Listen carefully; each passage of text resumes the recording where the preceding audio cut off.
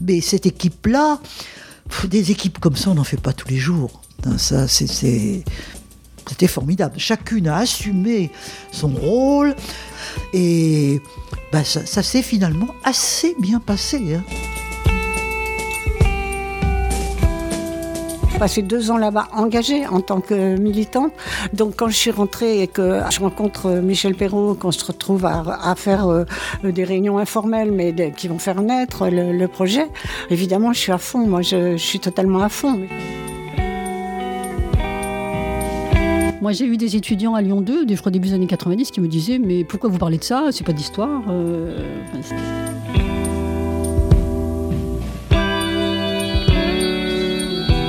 Histoire d'un livre, Georges Duby, Michel Perrault, Histoire des femmes en Occident, 30 ans après, une série documentaire de paroles d'histoire.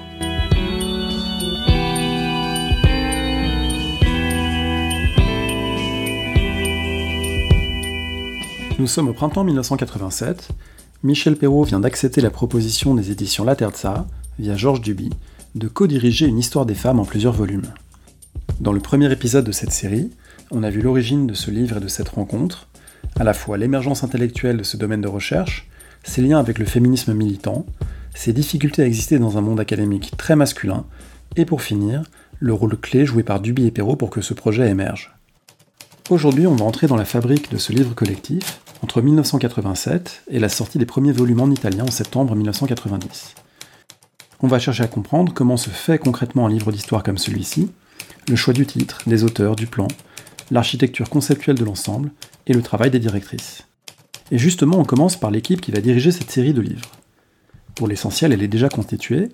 Michel Perrault s'entoure des collègues avec qui elle travaille depuis près de 10 ans, avec qui elle a co-signé l'article des Annales paru en 1986, Pauline Schmidt-Pantel en histoire antique, Arlette Farge en moderne, Geneviève Fraisse en contemporaine. Pour la médiévale, outre Georges Duby, c'est Christiane Clapiche-Gibert. Celle-ci raconte cette sorte d'évidence collective. Ce que Michel Perrault a tout de suite dit à Duby, mais vous savez, j'ai un ensemble d'historiennes toutes prêtes à collaborer. Et en effet, nous sommes toutes sorties de ce groupe du Centre de recherche historique, en fait, où l'histoire des femmes, dans les fins des années 80, était regardée un petit peu comme ça. Mais où je pense qu'on a fait montre de notre sérieux dans l'analyse, disons, dans la présentation de cette série. On verra un peu plus loin de quelle façon ce casting initial sera complété, mais d'abord dans l'immédiat, une fois que le projet est accepté, il faut lever un malentendu. Quand l'éditeur La Terza contacte Georges Duby au départ, c'est pour lui proposer une storia della donna, un singulier qui n'est pas du goût des auteurs. Michel Perrault. La Terza pensait faire une histoire de la femme, dans le monde, dans le fond, et tout de suite, l'équipe, car nous étions déjà une équipe de femmes, d'historiennes, dont Pauline Schmidt, dont Clapiche, Farge, etc., Geneviève Fraisse aussi. Quand je leur ai parlé de ça, elles m'ont dit, elles ont d'abord hésité beaucoup, moi aussi d'ailleurs j'hésitais beaucoup avant d'accepter, et elles m'ont dit en tout cas la femme on ne sait pas ce que c'est, et moi non plus je ne savais pas ce que c'était, un peu comme Lacan, la femme n'existe pas, il n'y a que des femmes singulières, etc. Donc le pluriel s'est imposé tout de suite, et on a tout de suite dit à Georges Duby, peut-être on va le faire, peut-être on va accepter, mais en tout cas histoire des femmes. Bien sûr, a dit Georges Duby. Et voilà, on est parti pour l'histoire des femmes. Cet éloge du pluriel fait penser à une phrase de Marc Bloch dans son Apologie pour l'histoire. L'objet de l'histoire est par nature l'homme, disons mieux les hommes, plutôt que le singulier favorable à l'abstraction, le pluriel, qui est le mode grammatical de la relativité, convient à une science du divers. Un Marc Bloch évidemment actualisé par la prise en compte de la part féminine de l'humanité. Ce pluriel est important aussi parce qu'à ce moment-là, le seul livre de référence entre guillemets sur le sujet est celui dirigé par l'antéquisant Pierre Grimal entre 1965 et 1967, Histoire mondiale de la femme en 4 tomes et 2000 pages, qui essentialise la part féminine de la société à travers un regard masculin, exactement l'inverse de ce que veulent faire Michel Perrault et ses collègues. Passer du singulier au pluriel, c'est aussi faire un choix intellectuel fondamental. Le livre ne sera pas une encyclopédie généraliste, mais un travail de réflexion critique. Pauline Schmidt-Pantel y insiste. Et de toute façon, lorsque Michel Perrault nous a proposé de faire partie de cette aventure, on a débattu énormément entre nous, on n'était pas d'accord. On n'était pas d'accord parce qu'on on voyait beaucoup d'inconvénients à tout cela. Et en particulier, on pensait qu'on allait être mis dans une espèce de ghetto, les femmes ceci, les femmes cela, ce qui n'était pas du tout notre manière de voir les choses. Et il a fallu vraiment que Michel soit convaincante et nous dise qu'on avait vraiment toute liberté d'écrire tout ce qu'on voulait dans ces volumes-là, pour que les unes et les autres on dise oui. En particulier, on avait très très peur d'être obligé de faire une espèce d'histoire encyclopédique qui déclinait les femmes suivant la chronologie. Et or, ce qui nous intéressait, je pense toutes, c'est de faire passer notre vision critique. Or, notre vision critique, elle était née d'après 68. Et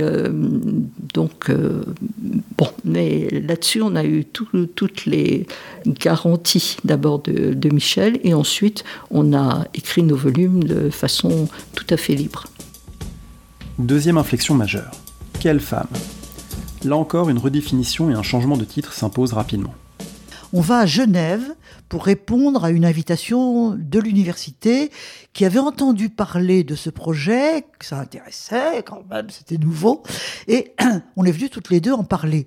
Et après notre exposé, il y avait une discussion. Et un jeune homme, alors je dis toujours probablement d'origine maghrébine, j'en sais rien du tout. C'est un peu idiot de juger les gens sur leur physique. C'était un peu le physique qu'il pouvait avoir. Et ce jeune homme, c'était un homme d'une trentaine d'années, ou plutôt un homme, il lève sa main et il nous dit, écoutez, c'est très intéressant ce que vous dites, très intéressant, mais vous parlez des femmes comme si vous représentiez toutes les femmes.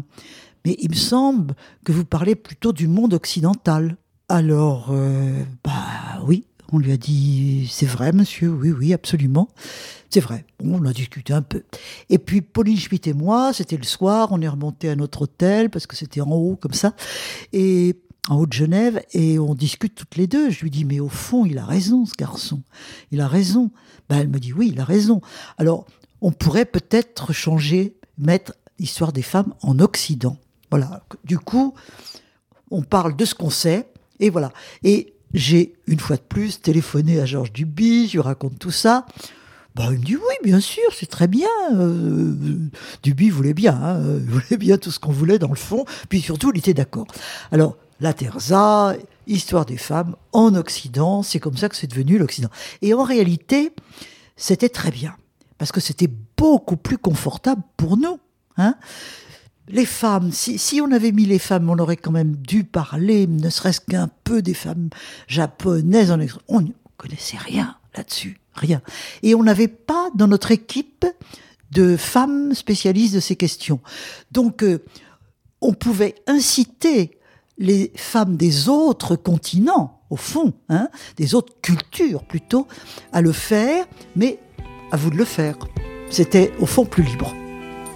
On résume. Au printemps 1987, on a un projet, un titre, Histoire des femmes en Occident, une aire géographique raisonnable compte tenu de l'état de l'historiographie, on est bien avant le tournant global et impérial, on pourra y revenir, et une première équipe de directrices de volume. En fait, la période contemporaine est scindée en deux, Michel Perrault et Geneviève Fraisse ont dirigé le volume 19e siècle, et c'est Françoise Thébault qui avait fait sa thèse avec Michel Perrault et qui a presque 25 ans de moins qu'elle, qui se charge du 20e siècle. Elle raconte comment elle a rejoint ce projet, sans faire partie du noyau initial, et pourquoi ce n'était pas si simple pour elle d'accepter. Dans le format classique des grandes collections françaises, Antiquité, Moyen-Âge, temps moderne, 19e et 20e.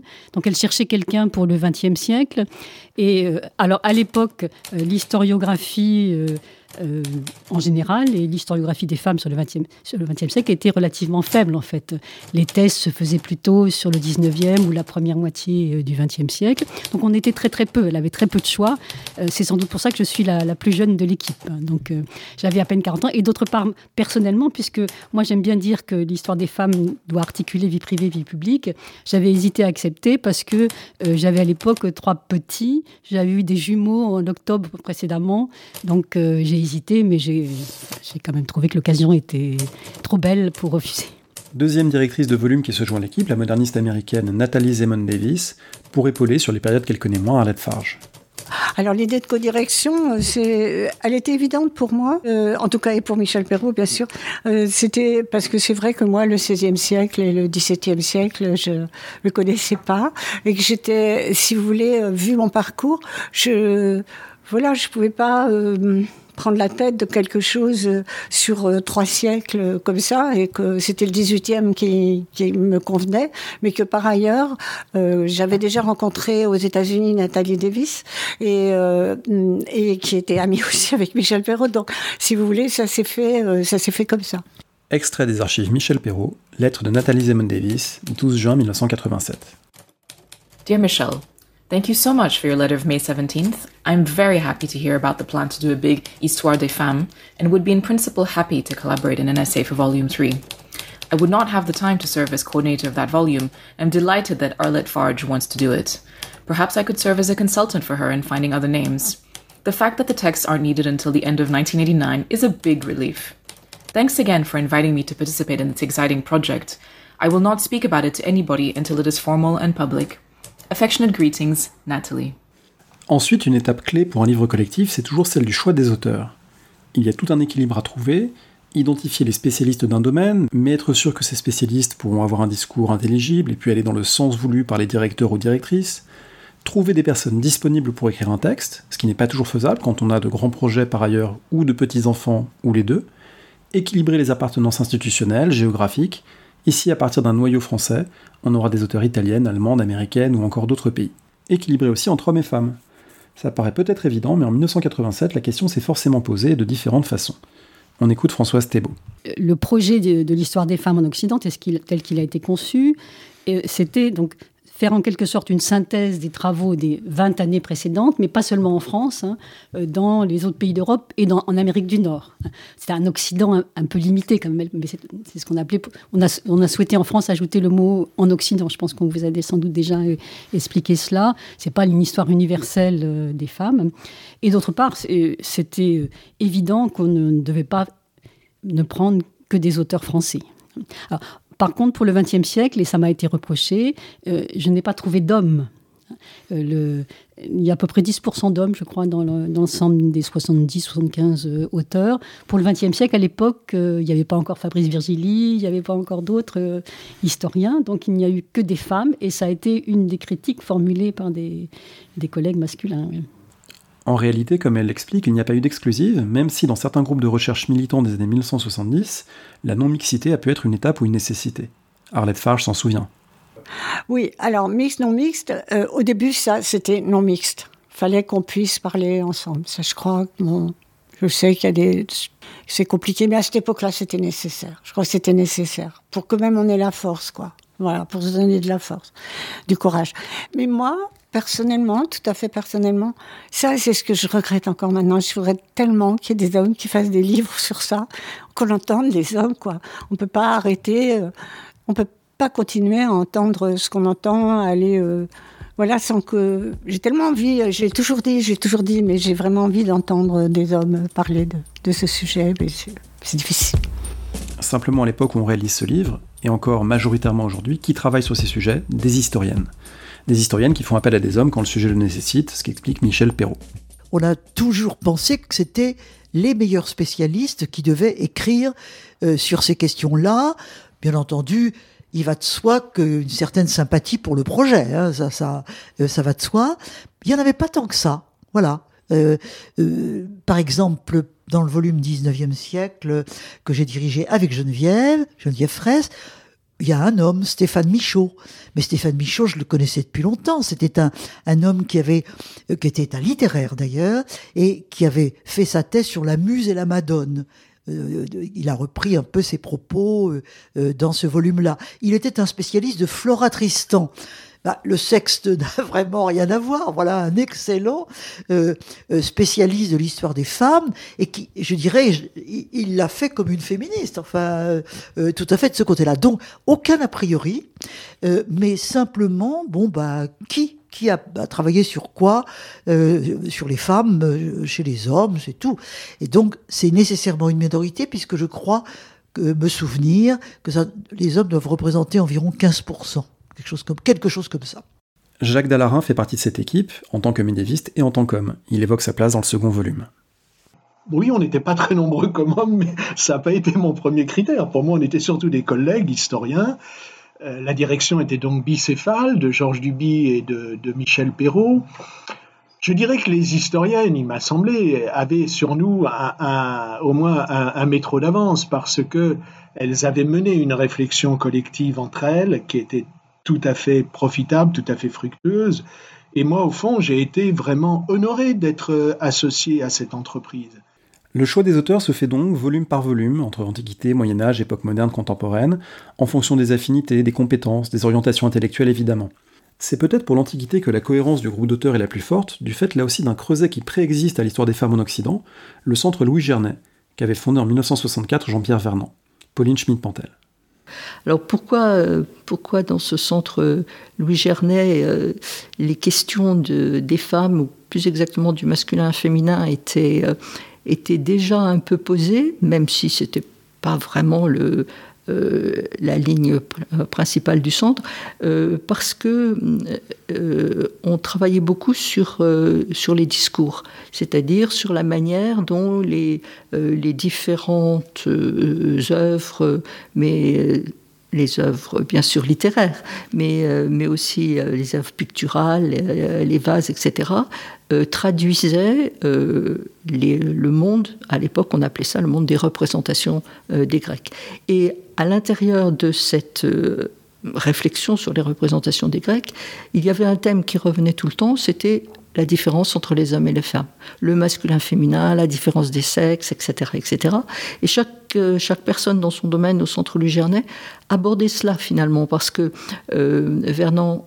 Jean-Pierre Vernant et Marcel Détienne, en travaillant sur les mythes, rencontraient ce problème-là. Nicole Leroux, en travaillant sur le politique, rencontrait ce problème du discours au sujet des femmes. Pierre Vidal-Naquet, quand il travaillait sur les classes d'âge, rencontrait cela aussi. Claude Mossé, qui avait écrit ou qui allait écrire bientôt un livre, une petite synthèse sur les femmes antiques également. Donc c'était un thème qui était sous-jacent à l'intérieur de ce centre, et on était tous très attentifs à ce problème de la part du masculin et du féminin dans la pensée grecque, plus que dans peut-être les réalités sociales. Pour réunir l'équipe de Médiéval, cette fois c'est évidemment Georges Duby qui a donné beaucoup d'orientation, ce que raconte Christiane Clapis-Jubert. Moi, évidemment, j'étais plus soumise que les autres à Georges Duby en tant que médiéviste. Et Georges Duby a proposé pas mal de pistes états-uniennes, de chercheuses, en fait, 2 ou 3 noms, disons, avec qui j'ai pris contact et tout. Et il a recommandé aussi Daniel Régnier-Boller, que je connaissais un peu mais pas beaucoup, et on est devenus amis en fait, qui a beaucoup travaillé à une grosse contribution. Voilà, donc c'est comme ça que c'est né. Comme lire la liste complète des auteurs volume par volume serait un peu fastidieux, vous la retrouverez en annexe sur le site Parole d'Histoire, il peut être plus intéressant de révéler certains choix qui ont été faits, grâce notamment aux documents déposés par Michel Perrault aux Archives nationales. On y trouve les brouillons des volumes, leurs plans provisoires avec les noms pressentis au départ. Par exemple, pour l'histoire antique, dans le plan initial, on a un chapitre sur les rituels, les femmes et les rituels dans les cités grecques, et c'est Giampera Arrigoni qui devait l'écrire. À l'arrivée, le chapitre a été pris en charge par Louise Brühl-Zeitmann. Un volume qui a pas mal bougé, c'est celui de Médiéval. Dans le plan de départ au brouillon, on a 10 chapitres et seulement 9 noms. Il y a par exemple un gros point d'interrogation à côté de Société féodale. À l'arrivée, 12 chapitres, une section entièrement nouvelle sur les traces et les images des femmes, avec par exemple un texte de Françoise Piponnier sur les objets et les espaces féminins, qui n'était pas dans le plan de départ, et c'est Paulette Lermite Leclerc qui s'est finalement chargée du texte sur la société féodale, intitulé d'ailleurs « L'ordre féodal » dans le volume final. Réunir un collectif, c'est forcément s'exposer à des conflits, des désaccords, des refus, par exemple. Élisabeth de Fontenay devait écrire sur Femmes et philosophie à l'époque moderne dans le volume 3.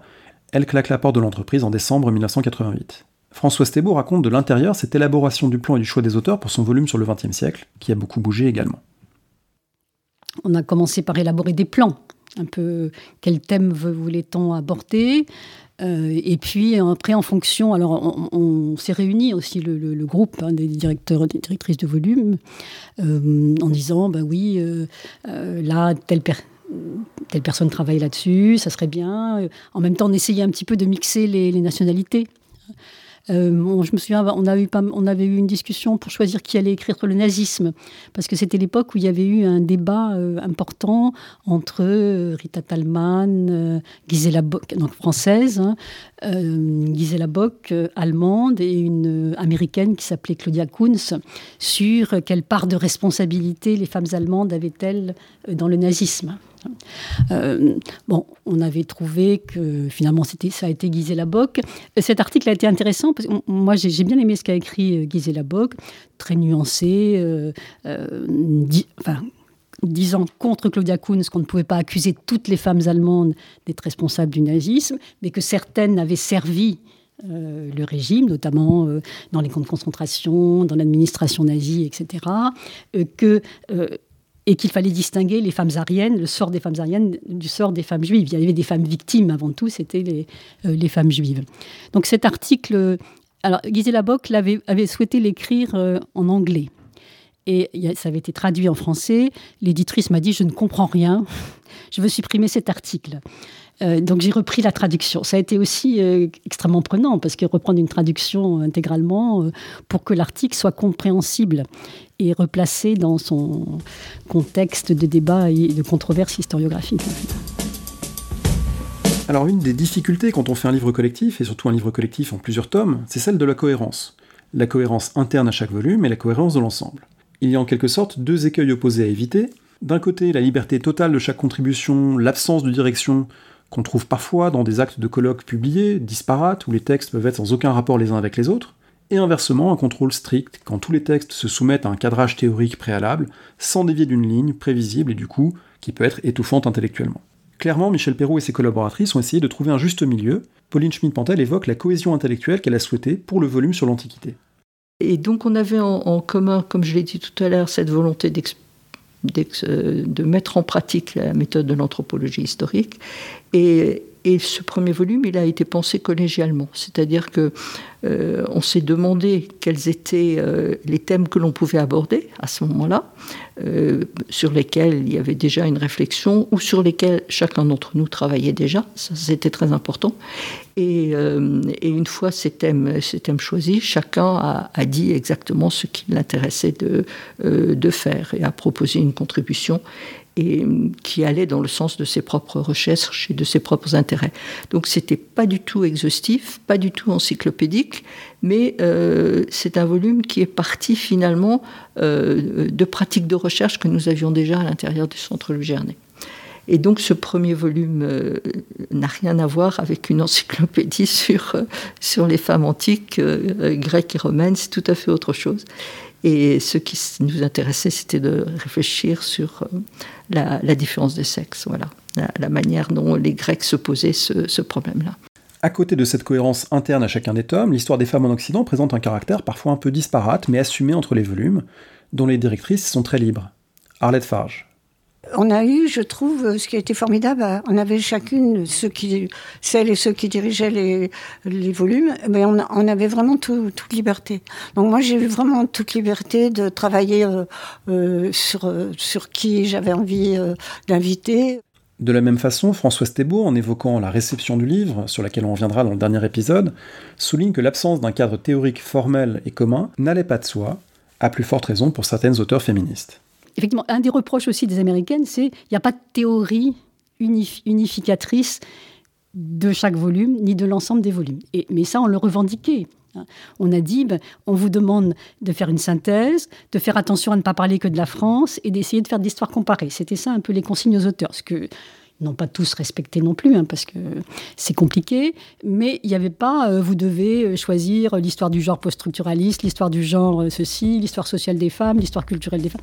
Il n'y avait pas de consignes, et je crois que c'est une des richesses quand même du volume. En effet, il n'y a pas forcément besoin de théorisation formelle pour une démarche intellectuelle cohérente et stimulante en histoire.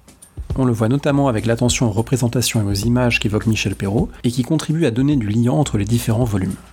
Chaque directrice l'a un peu conçu avec son équipe, parce que chacune avait sa propre équipe, et on se revoyait dans des réunions communes, évidemment. C'était un petit peu en fonction de l'historiographie et de chaque période, qu'est-ce qu'on avait, et puis quels problèmes se posaient. Par exemple, pour l'Antiquité, les historiennes de l'Antiquité nous disent « vous êtes bien gentils, mais nous, les femmes en Grèce, on sait très très très peu de choses ». Donc, il est évident que Nicole Leroux, une déesse, est-elle une femme ? C'est une vraie question. Comment les images, c'est François Lisarac qui regarde les vases grecs et qui essaie de trouver quels sont les rapports masculins-féminins dans les vases grecs. C'est une idée géniale, tout à fait. Donc, chaque volume a quand même son unité, mais il y avait quand même des thèmes qui nécessairement revenaient un peu tout le temps. C'était la famille, les rôles des femmes, les représentations et les images, justement parce que dans les années 90, où on était en train de faire tout ça, fin des années 80-90, la question des représentations était une thématique qui était généralement extrêmement importante. Par conséquent, on allait la reprendre à notre compte, et on la reprend justement dans l'illustration. On ne voulait pas illustrer les volumes par des jolies images. On voulait que le choix des images soit un texte de plus, si vous voulez. C'est-à-dire quelque chose qui donne à voir des informations sur la condition des femmes. C'est pourquoi nous avons attaché beaucoup d'importance dans chaque volume au choix d'une iconographe. De quelqu'un qui était peut-être pas nécessairement une historienne, mais enfin qui connaissait quand même assez bien la période, pour pouvoir justement nous dire par rapport aux problèmes qu'on se posait, qu'est-ce que on pouvait trouver. Par exemple, Arlette Farge a fait appel à Beaurain, Françoise Beaurain. Moi, j'ai fait appel à Annie Gonnet, qui était une franco-américaine remarquable, qui travaillait là-dessus, absolument. Et ça a été intéressant, parce que du coup, elles ont elles-mêmes apporté une problématique différente. Alors, finir chaque volume par un texte, oui, ça, c'était un choix qu'on avait fait collectivement. Je ne sais plus d'ailleurs qui l'a dit la première fois, j'en sais rien, je me souviens plus. Mais un texte de femme, qui, au fond, étant donné que ces volumes, c'est plutôt des paroles sur les femmes et sur l'histoire des femmes, ferait un tout petit peu entendre une voix de femme. Et voilà. Et évidemment, on aurait pu faire plus, mais c'était aussi pour indiquer que pour nous, c'était quelque chose d'important. Dans le passage qu'on vient d'entendre, on perçoit aussi ce qui est une des tensions internes à toute l'entreprise de l'histoire des femmes en Occident. La place donnée au discours sur les femmes face au texte émanant des femmes. D'un côté, il est évidemment impossible d'évoquer le passé, d'évoquer le monde grec ou le Moyen-Âge occidental ou la période moderne, etc., sans dire à quel point il existe des discours masculins sur les femmes, des stéréotypes, des normes, des images. D'où la place donnée dans les volumes à ces questions. Pour le volume 3, c'est toute la deuxième partie, d'elle, il est tant parlé, qui passe en revue les ambiguïtés du discours littéraire, les images au théâtre, les conceptions philosophiques, et bien sûr le discours de la médecine et de la science sur les femmes. Mais évidemment, il y a quelque chose aussi d'insatisfaisant à enfermer une histoire des femmes, qui est aussi pour partie un projet d'émancipation, dans ce carcan des conceptions masculines, avec le risque de ne pas faire une histoire des femmes, mais une histoire des discours des hommes sur les femmes. D'où la place à chaque fin de volume de la section paroles de femmes avec des textes sources, d'où aussi des manières de construire le propos pour casser l'évidence de la domination masculine, ce qu'Arlette Farge appelle le risque de la tautologie. Ça vaut la peine de prendre le temps d'écouter ses explications sur ce point. Et c'est vrai que moi, le plan, il est vraiment... je crois qu'il est le fruit de tout ce à quoi j'avais réfléchi en faisant l'histoire sociale. Il était pour moi pas question de faire l'histoire des femmes toute seule. Et je voulais mon idée qui avait toujours été la mienne et sur laquelle j'essayais de convaincre tout le monde, c'était l'histoire de la relation entre le sexe masculin et le sexe féminin. Et donc c'est pour ça aussi que la première partie qui s'intéresse à ce qu'elles font, les travaux et les jours, je crois, elle s'appelle comme ça. Et c'était pour moi vraiment, je voulais vraiment qu'elle soit présente au sein d'une société et qu'on ne se mette pas déjà à théoriser sur... c'était un écueil, à théoriser sur, à partir du militantisme, des idées. Et le deuxième écueil, c'était celui qui, moi, m'avait profondément, on en avait beaucoup discuté, c'était une de mes discussions qui n'a pas arrêté, qui n'arrête pas d'ailleurs, qui était de dire que je voulais éviter toute tautologie. Parce qu'au début, quand on a commencé, on commence, les femmes sont dominées, point. Donc, c'est toutes les études qui apparaissent à ce moment-là, c'est-à-dire les lavandières, les blanchisseuses, etc. Bon, donc vous commencez votre recherche par une hypothèse. Évidemment, elles sont dominées, donc voilà. Donc ça, moi j'avais vraiment envie d'un décalage. Enfin, mais j'ai toujours été un peu comme ça, faut dire. Donc l'idée de mettre du jeu dans l'histoire sociale, de montrer qu'il y a de la domination, mais il y a des formes d'action, des formes d'autonomie. Absolument, oui. Enfin, d'autonomie, je pense que j'ai jamais été tout à fait jusque-là. Mais je veux dire, moi j'étais très frappée à cause de ce que je connaissais du 18e, c'est-à-dire un siècle où les femmes sont éminemment présentes, très très importante, même si les représentations qu'on a d'elles donnent peut-être une autre type de référence. Et donc je voulais vraiment, c'était mon idée, oui, de montrer que même avec la violence symbolique, celle dont parle Bourdieu, même avec une violence symbolique, je sais pas, leur présence, leur activité était très grande, mais ça, parce que c'était à cause des travaux que j'avais faits dans les archives auparavant. Pour revenir sur ce plan du livre, vous commencez par les travaux et les jours. C'est intéressant aussi parce que, notamment par rapport à d'autres volumes de la série, on ne commence pas par le regard masculin, le discours masculin sur les femmes. Et ça aussi, c'était un écueil que vous vouliez éviter ? Ah oui, tout à fait. Moi, je voulais vraiment éviter ça parce que je trouvais que si on faisait ça, évidemment, on trouvait...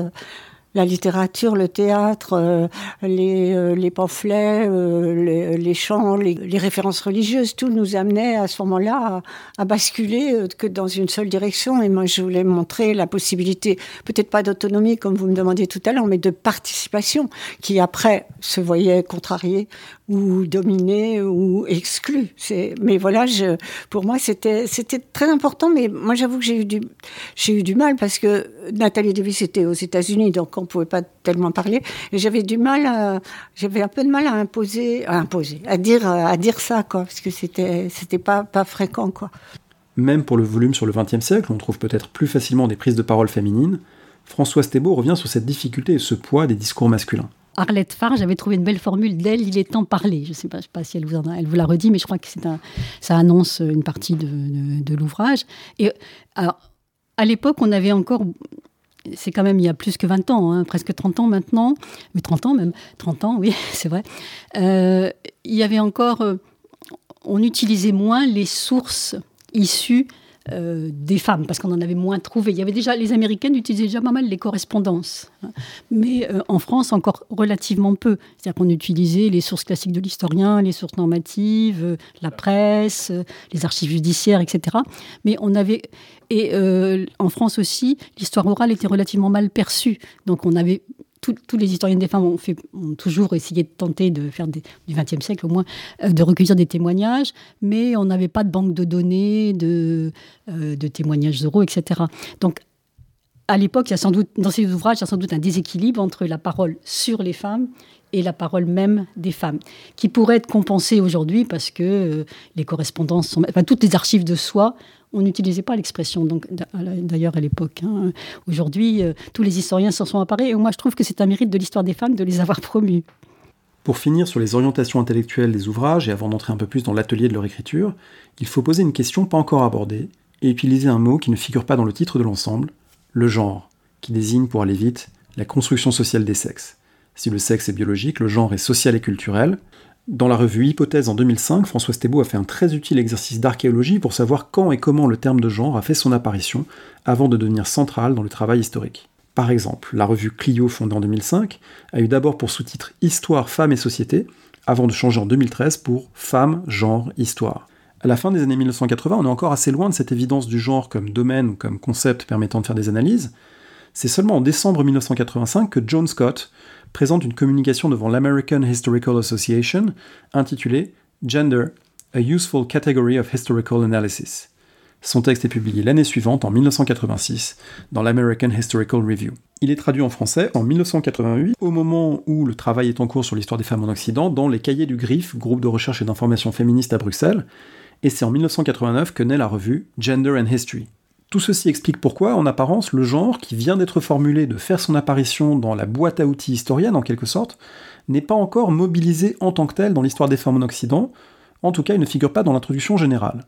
En apparence seulement, parce qu'en fait on a commencé à le voir, c'est bien la question du rapport féminin-masculin qui est au cœur de ce que veulent faire les auteurs réunis par Michel Perrault. Le terme de genre a d'ailleurs été discuté entre elles, à l'initiative notamment de Pauline Schmidt-Pantel, comme le raconte Christiane Clapiche-Zuber. Je ne sais plus, je crois que c'est Pauline Schmidt-Pantel qui a débarqué des États-Unis et qui nous a dit « mais l'histoire des femmes c'est bien, mais le genre c'est ceci, c'est cela ». À une époque, franchement, dans fin des années 80, où en France, personne ne parlait vraiment du genre.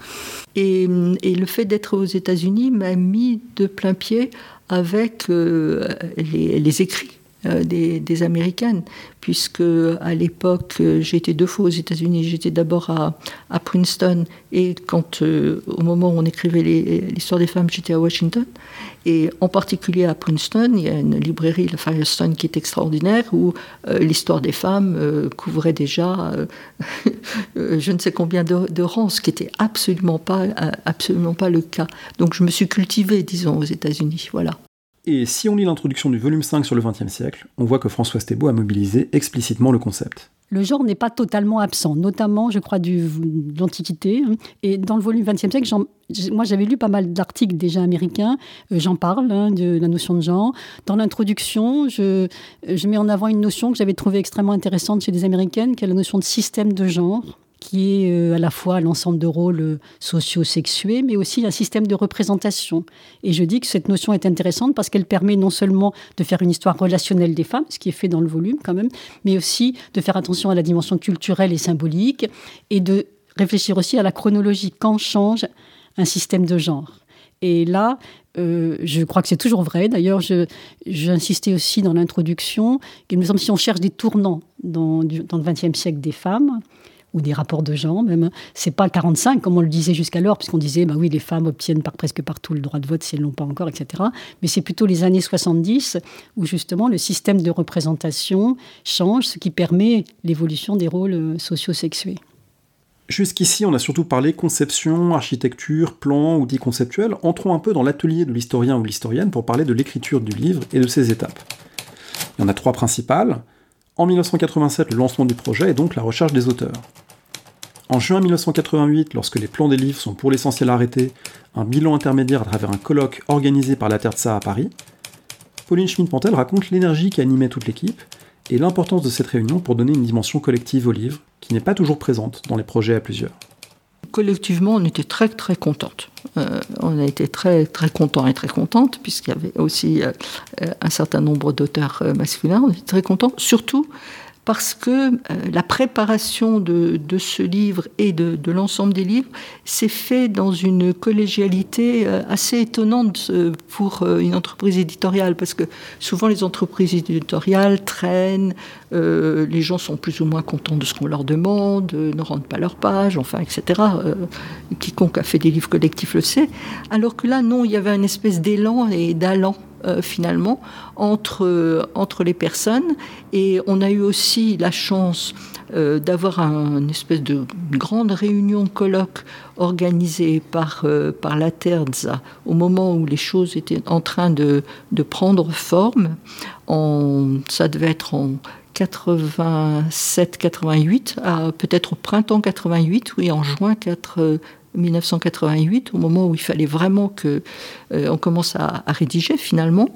Et là, on était tous ensemble, je me souviens encore, à la maison à l'ambassade d'Italie, et dans des locaux superbes.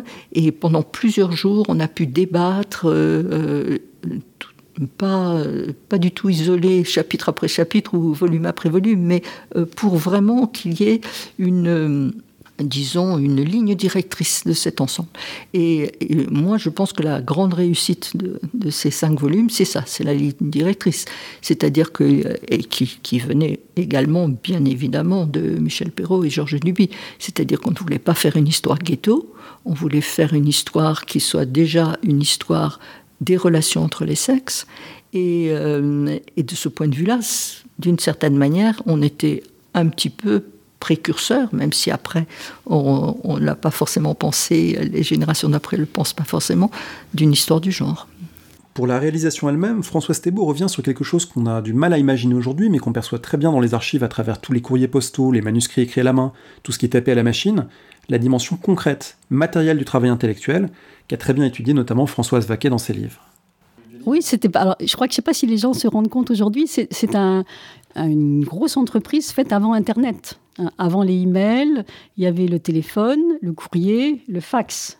Donc tout était relativement extrêmement long. Je me souviens tous les soirs au moment des épreuves ou des contrôles de traduction, tous les soirs à 5 heures avant la fermeture de la poste, j'allais poster mon travail de la journée pour l'éditeur, etc. Donc il y avait cette complication. Ça a été relativement long, comme le coup de téléphone de Michel Perrault, ça doit être l'été 87. Moi, mon volume est paru en printemps 92. Donc ça fait presque 5 années assez denses quand même, hein, en travail, avec la lenteur des moyens de communication de l'époque. Hein. Ce travail n'est pas facile, pour les directrices en particulier, il est chronophage.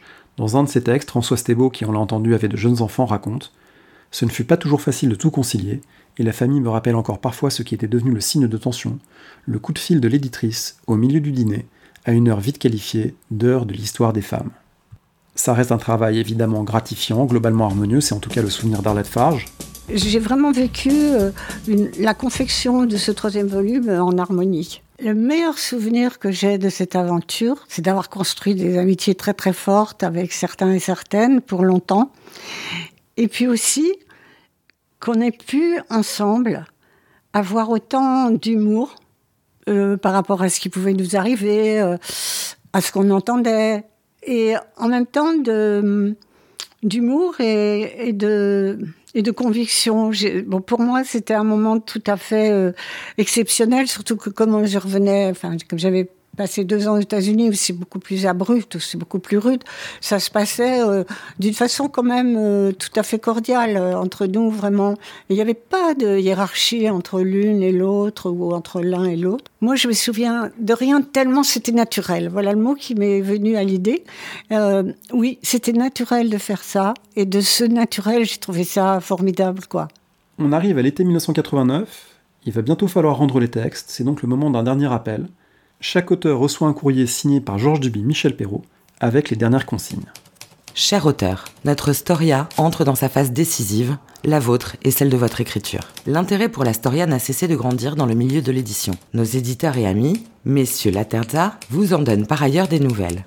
L'édition française sera assurée par la Maison Plomb, où nous bénéficierons de l'attention vigilante de Laura Adler, et les dates de parution seront parallèles à celles de l'édition italienne. Des pourparlers sont en cours dans divers autres pays. Ces perspectives rendent encore plus impérieuse la nécessité de tenir les délais de remise des textes, sans quoi rien n'est possible. C'est pourquoi nous vous rappelons votre engagement de remise de votre manuscrit en septembre à votre directrice de volume, qui doit ensuite procéder à la lecture d'ensemble et aux ajustements nécessaires au dépôt du manuscrit du volume début janvier 1990 chez l'éditeur. Une fois encore, nous nous permettons de vous rappeler quelques principes généraux de présentation. Premièrement, chaque page de manuscrit est de 2000 signes. Deuxièmement, les notes sont peu nombreuses. Elles ne comportent aucun développement, mais seulement les références des textes cités. Par contre, toute citation doit être soigneusement référenciée, avec indication précise de la page. Troisièmement, chaque auteur remet sa propre bibliographie. Celle-ci doit être sélective, classée par ordre alphabétique, avec indication des prénoms en toutes lettres. Prière de se conformer aux critères habituels. Lieu d'édition, maison d'édition, date, nombre de pages. En cas d'hésitation de votre part, n'hésitez pas à être large. Les responsables de volume unifieront et trancheront et il ne faut rien oublier d'essentiel. Quatrièmement, l'effort que nous vous demandons est d'élargir votre information aux pays autres que ceux que vous connaissez bien et qui vous serviront légitimement de référence dans votre développement. Cela doit être sensible dans la bibliographie et dans un ton résolument comparatiste, si c'est possible. 5e, la rédaction doit être simple et claire afin de faciliter la traduction. Duby et Perrault, les 2 grands directeurs des volumes, ont co-signé. Ça amène à se demander quel a été l'apport de Duby au livre collectif. Les souvenirs convergent pour évoquer une direction d'ouvrage confiante, mais au fond assez distante, qui s'explique évidemment par les décalages générationnels et institutionnels déjà évoqués. Pauline Schmitt-Pantel. C'est sûrement une chevillerie ouvrière éditoriale à partir de la demande des éditeurs Laternes, ça. Mais ce n'était pas quelqu'un qui avait travaillé avec nous pendant des années. Et ça se comprenait très bien. D'abord, il n'était pas de notre génération. Et puis, il était déjà au Collège de France. Donc, il n'était pas vraiment en contact avec les étudiants de base comme nous, ni la recherche féministe, je pense. Ceci dit, il avait lui-même écrit sur les femmes au Moyen-Âge et il connaissait extrêmement bien les sujets. Mais c'était pas je pense que sa démarche n'était pas exactement la nôtre au départ. Il est clair que Georges Duby n'a pas été très présent auprès des directrices de volume, qui s'en amusent un peu aujourd'hui. Arlette Farge, par exemple. Moi, j'ai jamais parlé en particulier avec lui, par exemple. Il était là dans les grandes réunions, dont je dis qu'elles étaient solennelles, dans les maisons d'édition, etc. Mais avec Michel peut-être, hein, mais nous, non. Moi, c'était le souvenir qui vient pas de moi, là, mais de tous ceux. Il y a eu un livre qui était paru, et il y avait la photo de Duby, Perrault et toutes les directrices de volume. Duby était dans un fauteuil, puis nous, on était derrière. Mais ça a fait rire tout le monde, notre entourage, les familles et tout ça, parce que ça représentait vraiment, quoi, avec Duby dans le fauteuil, et puis nous tout. Mais si vous voulez, on n'avait pas de mauvais contact, mais je veux dire, il n'a pas été très présent. En même temps, ce style assez distant de Duby n'empêche pas une forme d'alliance objective, comme l'explique Françoise Thébault, pour l'histoire des femmes et pour ses suites. Ça s'est bien passé, on ne l'a pas tellement vu, dans mon souvenir. J'ai le souvenir, c'est assez drôle, parce que de la première rencontre de l'équipe qui est allée voir Georges Duby au Collège de France. Bon, ça faisait 5 femmes, je crois, on était 5 femmes, et allant voir un homme. Voilà, mais il a été extrêmement correct et gentil. Il était très content du résultat. Quand j'ai voulu lancer à la suite la revue Clio, qui s'appelait à l'époque Clio, Femmes, Histoire et Société, je lui ai demandé son soutien, et il me l'a accordé. Michel Perrault, qui comme co-directrice était bien plus en contact avec Duby, était à même de sentir ces décalages et ce fonctionnement très professoral, pour ne pas dire très masculin de Duby. Elle le raconte également. Mais mes amis avaient quand même, par moments, le sentiment que Duby ne connaissait que moi. Voilà. Hein, et qu'il avait affaire à moi, c'est vrai d'ailleurs. Hein, il cherchait pas à venir dans nos réunions. D'ailleurs, je crois qu'il aurait été très mal à l'aise dans nos réunions. C'est pas du tout une question d'âge. Il était plus âgé que nous, mais pas tant que ça. Enfin, mais c'était une question de statut, de manière d'être, etc. Donc, jamais il ne me l'a proposé, jamais l'équipe ne lui a proposé non plus. Donc, conclusion, elles avaient, mes amies, un petit peu le sentiment tout de même qu'il restait l'homme qui regarde à l'extérieur, qui regarde de l'extérieur. Le sentiment de décalage était exacerbé parmi les contributrices américaines du projet. Elles ne voyaient pas pourquoi Georges Duby, elles trouvaient, à la limite, elles auraient bien voulu Michel Perrault, une directrice femme. Mais Georges Duby et Michel Perrault, ça leur plaisait pas. Hein. Qu'une histoire des femmes, la première qui allait exister, en somme, soit sous la coupe d'un homme, c'était un peu contraire à leur point de vue, qui était déjà un peu le point de vue du genre, au fond.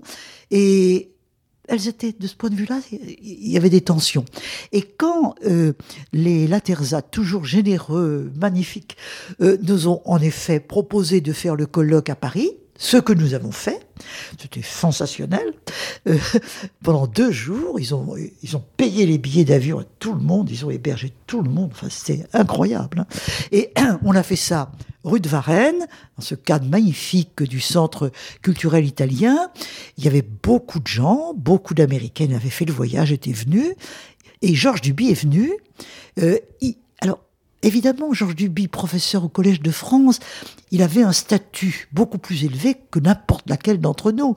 Et en même temps, Georges Duby a toujours été quand même un grand professeur, vous voyez, dans la peau d'un grand professeur. Donc, au fond, il a ouvert un peu la séance, le propos, de manière un peu professorale, et puis il n'a pas assisté à tous les séminaires et les discussions. Alors là, il y a eu un peu de friction, parce qu'elles ont pensé que nous dénaturions un projet d'équipe, et que, au fond, on remettait ça dans les ornières universitaires françaises. Et que là, nous n'avions pas été peut-être capables de nous émanciper complètement. Vous voyez, il y avait un petit peu cette idée-là. Par la suite, étant donné que ça a bien marché, que les volumes ont été bien accueillis, ont eu du succès, etc., bon, qu'il y a eu une traduction en anglais tout de suite, ça s'est arrangé. Pourtant, il serait faux de résumer l'apport de Duby à un nom prestigieux ou à une figure surplombante. On le voit au moment de la finalisation du travail. Il y a 2 lettres de sa main dans les archives Michel Perrault qui montrent à la fois sa relecture et puis ses idées très claires sur ce que devrait être, ou pas, le sens général de cette histoire des femmes. La première date d'octobre 1989, avant la remise de tous les textes. Je suggérerais seulement de remanier un peu les tomes 4 et 5. D'abord parce que je refuse toute allusion à la nouvelle histoire, puisqu'il s'agit d'abord d'une chapelle, et puis d'un phénomène trop franco-français. Ensuite, parce que ce dont il s'agit, c'est-à-dire d'un renouvellement des interrogations que les historiens se posent, me paraît procéder, dans le sillage des annales, de leur invitation à se préoccuper des mentalités, d'une double provocation datant de la fin des années 60. L'incitation venant de l'anthropologie, appelant à étudier les structures de parenté et de sexualité, dont le féminin, le retentissement d'une inflexion politique, dans les suites de la décolonisation, portant à s'intéresser aux exclus, aux minorités, aux silencieux, aux cultures opprimées. Enfin, parce que ce renouvellement est venu à la rencontre de la réalité sociale, c'est-à-dire de la révolution à mes yeux des plus profondes et de loin du XXe siècle, qui a bouleversé radicalement en Occident les rapports entre le masculin et le féminin. On entend dans cet extrait combien une nouvelle fois Duby prenait au sérieux la question de l'histoire des femmes et la question du masculin-féminin. Deuxième texte de Duby, une lettre adressée à Michel Perrault en janvier 1990 au moment des dernières relectures, dont celle de l'introduction. Écoutons d'abord le récit que fait Michel Perrault de son travail. Je l'ai écrite plutôt vers la fin, en n'ayant pas lu l'ensemble des textes, loin de là, en connaissant l'architecture générale, mais je savais à peu près ce que je voulais dire. C'était plutôt dans les séminaires, dans les discussions que je l'avais élaborée. Je l'ai écrite seule. Quand je l'ai présentée, en disant à Georges Duby, monsieur, il me dit l'introduction. Bon, il me dit allez-y, Michel, allez-y. Bon, alors moi je la fais et puis je lui soumets. Et il me dit écoutez, c'est bien, c'est très bien. Ben, je lui dis monsieur, vous signez, hein? Il me dit écoutez, c'est ennuyeux quand même. Je lui dis écoutez, vous êtes directeur de l'ensemble avec moi. Si vous ne le signez pas, ça aura l'air de désapprouver. Si vous êtes d'accord, je préférerais que vous signiez avec moi. Et il m'a dit, dans ces conditions, bien sûr. Il m'a fait corriger un truc ou deux, et il m'a fait ajouter une phrase. Vers la fin, je me souviens plus par cœur, la révolution inachevée mais profonde, pas des rapports entre les sexes, enfin entre les hommes et les femmes, quelque chose comme ça. Vraiment, 2 phrases, mais 2 phrases importantes. Où, en définitive, on voyait bien quelle était sa pensée sur la chose. Il pensait véritablement que cette histoire s'inscrivait dans un mouvement qui était une révolution inachevée mais profonde. J'ai trouvé ça bien. Voilà. Et voici, à propos de cette introduction, ce que Georges Duby lui écrivait le 17 janvier 1990. Cher ami, lorsque j'ai tenté de vous joindre au téléphone avant-hier, votre envoi ne m'était pas parvenu. Il a fini par me rejoindre depuis Beaurecueil. Je tiens à vous dire tout de suite mon admiration pour le texte que vous avez écrit. Il est si clair, il répond si parfaitement à ce que j'attendais, que je vous en remercie du fond du cœur d'abord, et que j'ai quelques scrupules même à le signer. Je ne vois absolument rien à ajouter ni à modifier. Sinon, peut-être la dernière phrase. Je vous propose la version suivante. Cette storia, cette histoire-ci, est pleine de femmes, et toute bruissante de leurs murmures. Souhaitons que sa lecture ne soit pas pour autant fastidieuse. J'ai lu pendant les vacances tout ce que nous avons du tome 1 et du tome 2. Je suis pour l'ensemble très satisfait. Et vous ? En ce qui concerne le tome 2, j'ai confié à Christiane Clapiche mon sentiment plus détaillé. Je lui ai suggéré aussi quelques coupures dans les 2 chapitres qui me paraissent un peu faibles, en particulier dans celui de Ce que j'ai lu du tome 1er m'a paru bon, avec un petit peu trop de féminisme dans le chapitre écrit par la philosophe, dont je n'ai plus le nom en mémoire. Les manuscrits sont restés en Provence. De mon côté, j'ai composé la conclusion en l'intitulant « Parole de femme ». Ne pensez-vous pas que toutes les conclusions pourraient porter ce titre ? Je suis pleinement d'accord pour que nous envoyions dès maintenant tout ce qui est prêt pour la traduction et le début de la mise en composition. Je n'ai pas de nouvelles directes des La Terza, j'espère qu'ils seront comme nous satisfaits. Je vous dis de nouveau ma gratitude pour tout ce que vous avez fait, et en particulier le texte de l'introduction. Encore une fois, bravo. Je suis à Paris en permanence jusqu'au milieu de mars, et tout à votre disposition. Pour terminer cet épisode sur la fabrique de ces livres, je vous propose d'écouter un passage de l'entretien avec Pauline Schmidt-Pantel qui est peut-être la plus explicite sur la façon dont, dans son volume, elle a cherché à articuler militantisme et historiographie. Moi, je n'aurais jamais fait de l'histoire des femmes si je n'avais pas été dans un mouvement social. Bon. Ce qui n'est pas évident parce qu'il y a des tas de gens qui font de l'histoire des femmes comme ils font de l'histoire des fleurs. Bien. Et ou en particulier de l'histoire du genre. C'est une histoire qui a pignon sur rue. Alors, on travaille sur le masculin-féminin comme on travaillerait sur je ne sais trop quoi. Bien. C'est pas le cas je pense, de notre génération et de la plupart des auteurs de ces volumes. Il faut quand même placer l'histoire des femmes dans son contexte intellectuel, politique et social. Je pense que c'est très très important.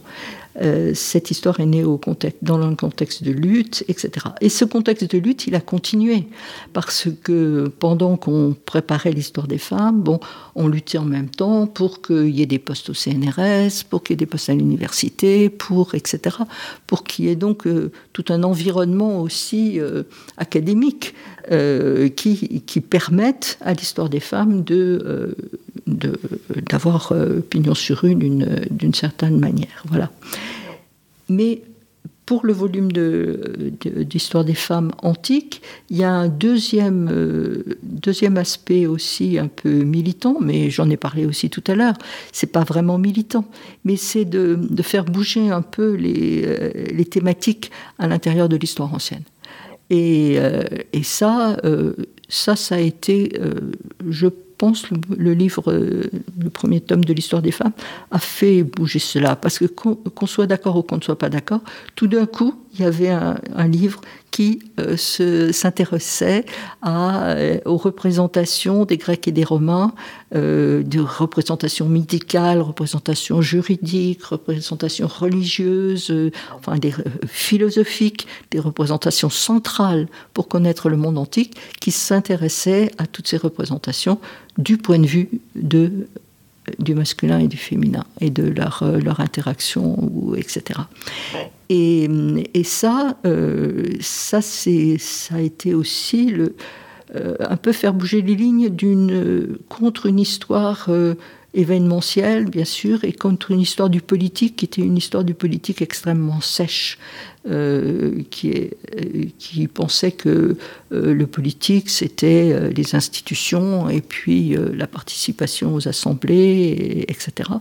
Et là, par ce biais-là, et moi j'ai continué ensuite en travaillant sur l'histoire des mœurs, par ce biais-là, on a pu essayer aussi de faire comprendre que le politique, la citoyenneté et tout ça, ça comprenait aussi un autre élément qui était celui des femmes. Des propositions ambitieuses, comment sont-elles reçues et discutées, avec quels effets ? On en parle demain dans le 3e et dernier épisode de cette série, sur la réception et la postérité de l'œuvre. Toutes les références bibliographiques sont à retrouver sur le site paroledhistoire.fr. Je renouvelle mes remerciements aux auteurs interviewés, ainsi qu'à Fanny Candilis, Elsa Gopalakrishnan et Mathieu Lours pour les lectures de documents. Merci également à Alexandre Jublin pour son aide. Histoire d'un livre, Georges Duby, Michel Perrault, Histoire des femmes en Occident, ça continue demain sur Parole d'Histoire.